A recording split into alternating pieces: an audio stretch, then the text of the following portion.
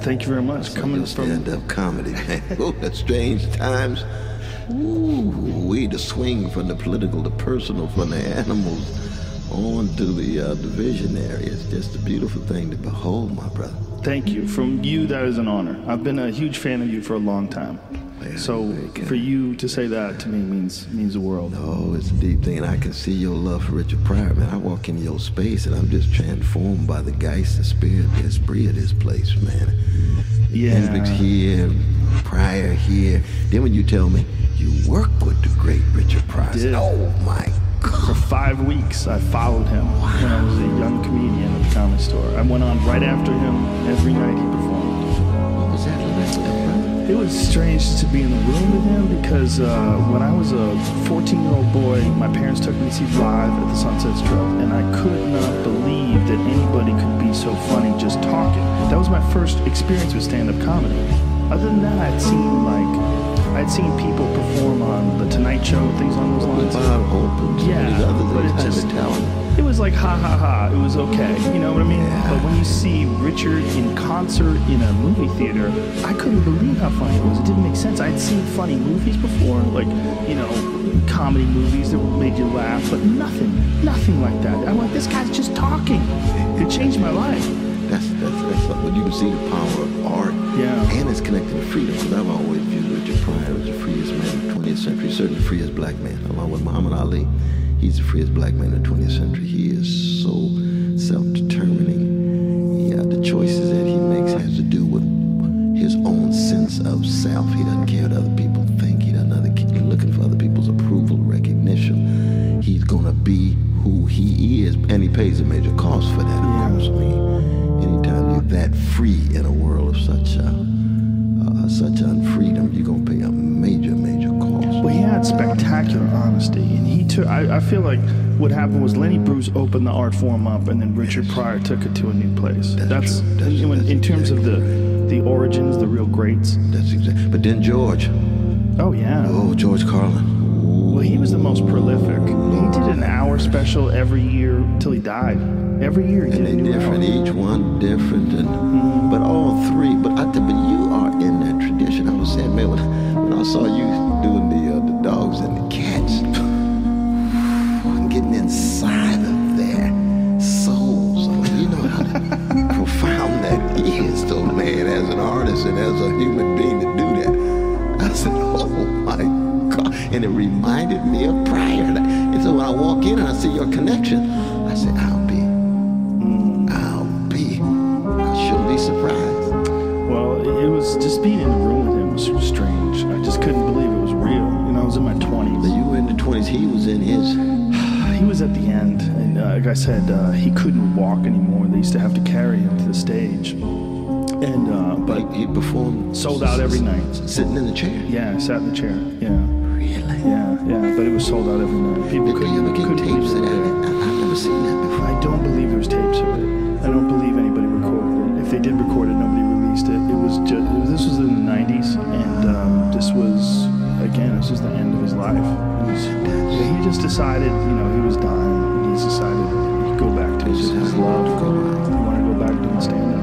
Because you all got that picture. January 1st, 1963, Brother Pryor. My brother just broke down all Yeah, the Jamie, so tell us what did he get? Because I didn't even know what he got arrested 35 days in jail, man. He had a woman that he knew. He moved to Pittsburgh, apparently, which is when he was about 22 years old. Where's that one there? Prior conviction. There it is. There's the mugshot. So he had a friend of his, which was a woman that was singing in clubs. Her father was a cop, and in his autobiography, he wrote that, among other things, that she paid him, or she gave him money.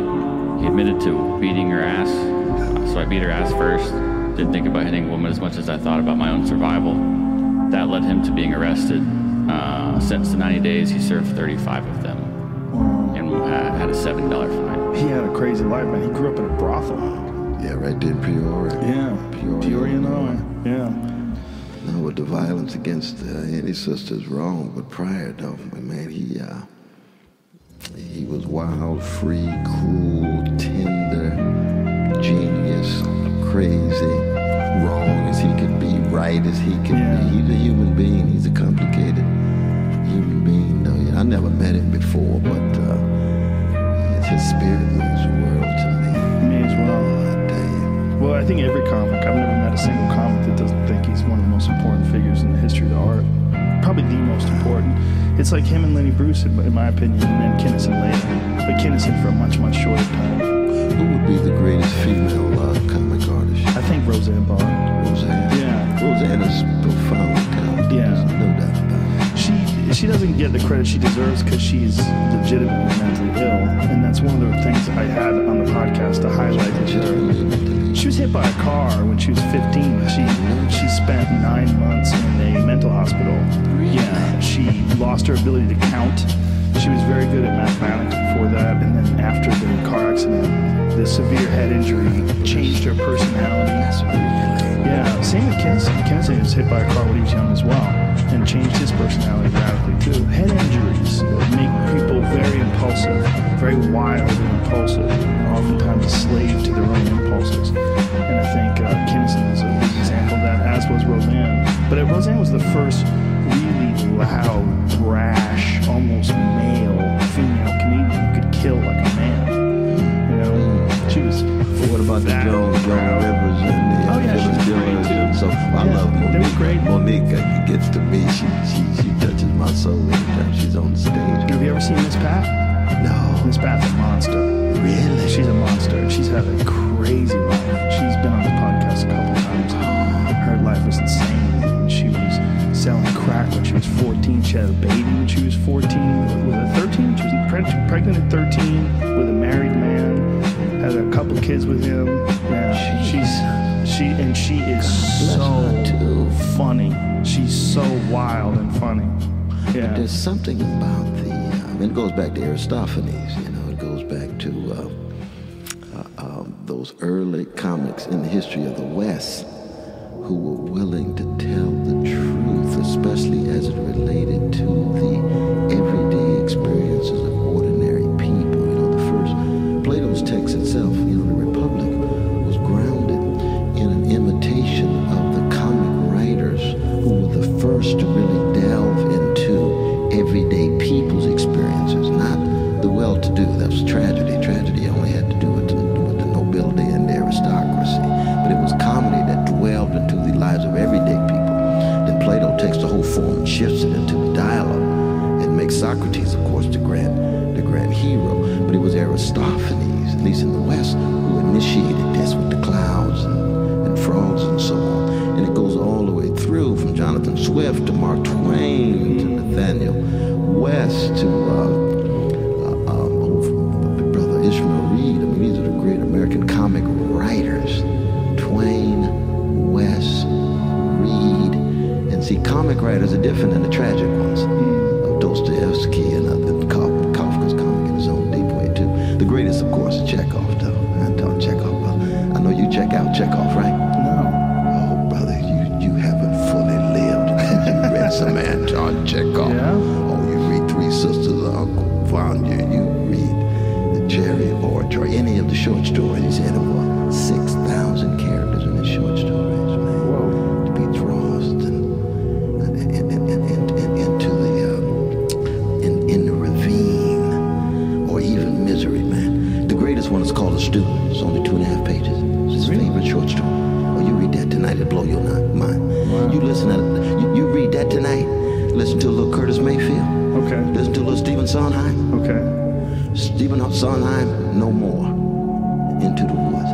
Curtis Mayfield, I Loved and I Lost. And then The Student Chekhov. Oh, man, you be ready for some serious cognac. On your recommendation, that's Oh, no, because I know you serious intellectual too. You do your homework. But I'm just saying this in terms of just enhancing, you know, all of our lives. I mean, the comic writers, the comedians, of various sorts, be they on the stage or be they on the page, are, I think, the vanguards of the species in a very deep way. You know, because we as a species have to objectify our grief and our pain and our sadness and our sorrow. And begin with moans and groans, and you transfigure those moans and groans first into song, but song then moves into language, rational language of philosophy and dialectic, but it's a language of stories, especially the stories that are self-critical. We laugh at ourselves, not at others. We laugh with others rather than just at others. So it's not that sudden glory that Hobbes talks about in regard to the comic, where you're looking down and condescending. You see, that's an aristocratic conception of the comic. You laughing at the ordinary people who are so dirty and filthy. It's profoundly anti-democratic, right? As if, well-to-do folk don't fart. Right. Don't do number one and number two and fall in and out of love and act a fool and live lives of inconsistency, right? But when you get these democratic forms of the comic, see, that's you and Pryor and Roseanne and Monique and George Carlin and all of that. That's free spirit, though, brother. In most of our lives, you see, we're dealing with a whole history of a species of structures of domination, oppression. That's the history of the species for the most part. And there's moments in which there's breakthroughs, in which there's a freedom of spirit. And then you have some institutionalization of that, which is democracy. That's why democracies are so fragile and usually don't last that long, because it cuts so radically against the sense of really wanting to be free. I mean, Dostoevsky's right. Most people really are afraid of freedom. They want to defer to authority. They want to conform. And when they're introduced to freedom and it really catches hold, they say, oh my God, it's tremendous cost to be paid, but I like that. There's something about that. And they can hear it in the music. They can see it in your comic art, the Pryors and others. And it allows these effects and consequences in people's lives to really enrich their lives before they die. Why do you think people are afraid of freedom? Well, it's courage. I mean, there is no freedom without unbelievable, unprecedented, unstoppable courage. And courage is not widely distributed in the species, man. That's a very charitable way of looking at people. No, it's true, man. Most people rather conform, they're complacent, they're complicitous, they're cowardly, they well-adjusted to injustice and want to smile and walk around as peacocks rather than cut against the grain and have to bear witness and therefore end up on a cross or, like Socrates, condemned. Most of the great figures that we know. There's more consequences for that now than ever. Oh yeah. Cancel culture. That's exactly right. Yeah. Oh, it's true. It's very, very true. But I mean, we live in a culture that's so corporatized, commercialized, marketized. It's all about money, money, money, status, status, status. And you lose any deep sense of honor, of character. It's all about what appears to be the case. It's a culture of superficial spectacle. So it's all about image. Yeah. You see. Yeah. And image is just some surface phenomena. Well, I can't recommend your book, Race Matters, enough. And one of the reasons is because of your analysis of that. Your understanding of this superficial aspect of the pursuit that so many people are locked into from cradle to the grave. And you encapsulated that so well. And the way you worded it and the way you phrased it, it resonates so well. And I really admire this lifelong pursuit that you have for not just understanding these things, but explaining them in such a succinct way where it's absorbable. Like that book, it's in the 25th anniversary. I wanted to talk to you about it because that's the one I read. And it's so strange when you read something that's it's so current, even though it's 25 years old, it rings true. And does that feel futile, where you have the same issues that you spoke on 25 years ago, and there's very little change in those 25 years? No, it's a wonderful, deep question, though, man. I appreciate the times that you spent reading Race Matters. But no, it's never futile, though, man. It's never futile, because you have a conception of victory that is not messianic or salvific. You're not trying to save people. You're not trying to be a messiah to bring some kind of grand gospel to people. You're simply trying to touch people's lives. So when you enrich and enable a person's life, the way in which you've talked about that right there, you already talked about the ways in which you were touched. Mm-hmm. That means there was no futility at all. Yeah. It's certainly not futile to me. The fecundity of it. And so all we can do, as human beings, is to try to inspire one another and encourage one another and enable one another, ennoble one another. And that in and of itself is what the great John Coltrane called a force for good. How do I become, based on a love supreme, a force for good in a cold and cruel world? Based on love supreme. Absolutely. And love supreme is not love in the abstract, right? It's a love of beauty in its concrete forms. It's a love of goodness in its concrete forms. It's a love of truth in its concrete forms. Now, I'm a Christian, revolutionary Christian, so I got a love of God mediated through a Palestinian Jew named Jesus. But that's tied to a justice that comes out of prophetic Judaism, right? And we know Judaism, Christianity, Islam, all of these religions for me have no wholesale monopoly on how we understand the world, because they all emerge at various historical moments. But when it comes to this love that allows us to persist in a world in which cruelty and envy, contempt, manipulation, dishonesty, and that's shot through all of us. So we're not finger pointing and name calling. Oh no, I've called Brother Donald Trump a gangster over and over again, and I say that because there's a gangster inside of me. I got to reconquer it every day. So I know gangsters when I see them. And gangster's not a subjective expression; it's an objective condition.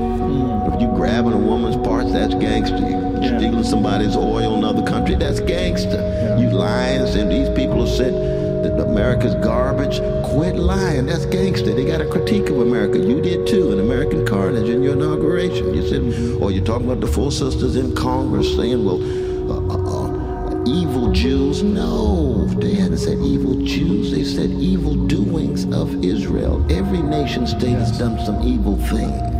Right? If there's a Palestinian state, which I hope there is, they're going to do some evil things. Yeah. Every nation state has to be accountable. U.S., Ethiopia, Guatemala, Israel, China, and so forth and so on. And every nation state has been associated with certain forms of barbarism. We know that. But there's some good things. Some wonderful things about Israel. Some wonderful things about Palestinians in formation, creating a state. There's wonderful things about America. I mean, a lot of people say, even Brother Trump, oh, they hate America. No, they love American comics. They love American music. You ask Sister Talib, you ask Sister Priestley, y'all love Aretha? Aretha Franklin means the world to me. What about Mary J? Mary J means the world. Mary J and Aretha are as American as Donald Trump.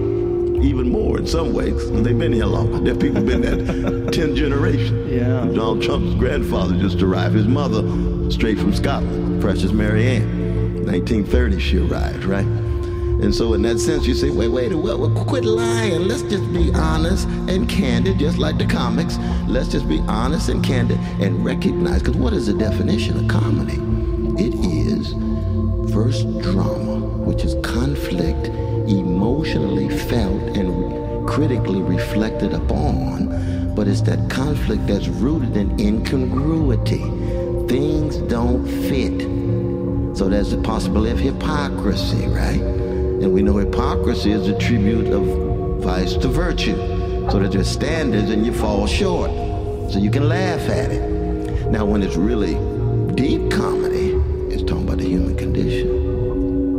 See, that's a deeper thing. Now see, that's where you get Chekhov and Shakespeare and Joyce and the blues. Because deep comedy is the recognition of limits and incongruity at the highest levels of the mind, heart, and soul. That's a different thing. So, I mean, you can start with comedy with, the clown who's walking around slipping on bananas, or the sophisticated professor who doesn't realize that he got a banana hanging out the back of his pocket when he's lecturing with the students. Everybody laughing. He don't know what's going on. Well, that's bodily-based comedy, farts and bananas and so forth, and it's important. Yes. But high comedy is the highest levels of human dignity, love, thought, music, mathematics, metaphysics, and then recognize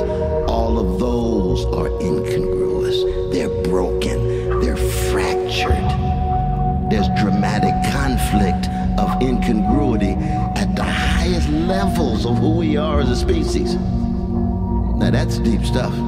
That is deep stuff. Oh, Lord. And one of the most fundamental questions of Western civilization is, how come Socrates never cries and Jesus never laughs? Ooh. Now that's the question Thomas More was wrestling with in the Tower of London before he was executed in his dialogues on tribulation. Socrates never sheds a tear. What does that mean? The founder of philosophy in the modern West has a love of wisdom, but he never loves people, because it's impossible to love human beings and not shed tears. You go to your mama's funeral and you're not shedding tears and you're committed to the Socratic ideal of self-mastery and self-control, you need to get off the crack pipe. Get off. Show her the depths of your love for her through being outside of your self-mastery. The tears will flow. You see it? And it's the other way. It's like your daughter. This precious thing that you got when we walk in for your daughter. You see? When she graduates, you and your wife are going to have tears of joy. That ain't the moment for self-mastery. That's not the moment to be Socratic. And so when Socrates is dying, his wife walks in, Xanthippe, and she's crying. He said, get her away, I can't stand tears. So that's a problem. Yeah. That's the problem. See, I come from black folk. We start with tears. All the mess we had to come to terms with. You know what I mean? Cries and so forth. The Hebrew scripture begins with the cries of oppressed people too, right? But then Jesus never laughs. Ooh, now see, that's a deep one. That's a deep one. That's G.K. Chesterton. Chesterton said, Jesus turns over the tables of the money changers. He does not conceal his rage.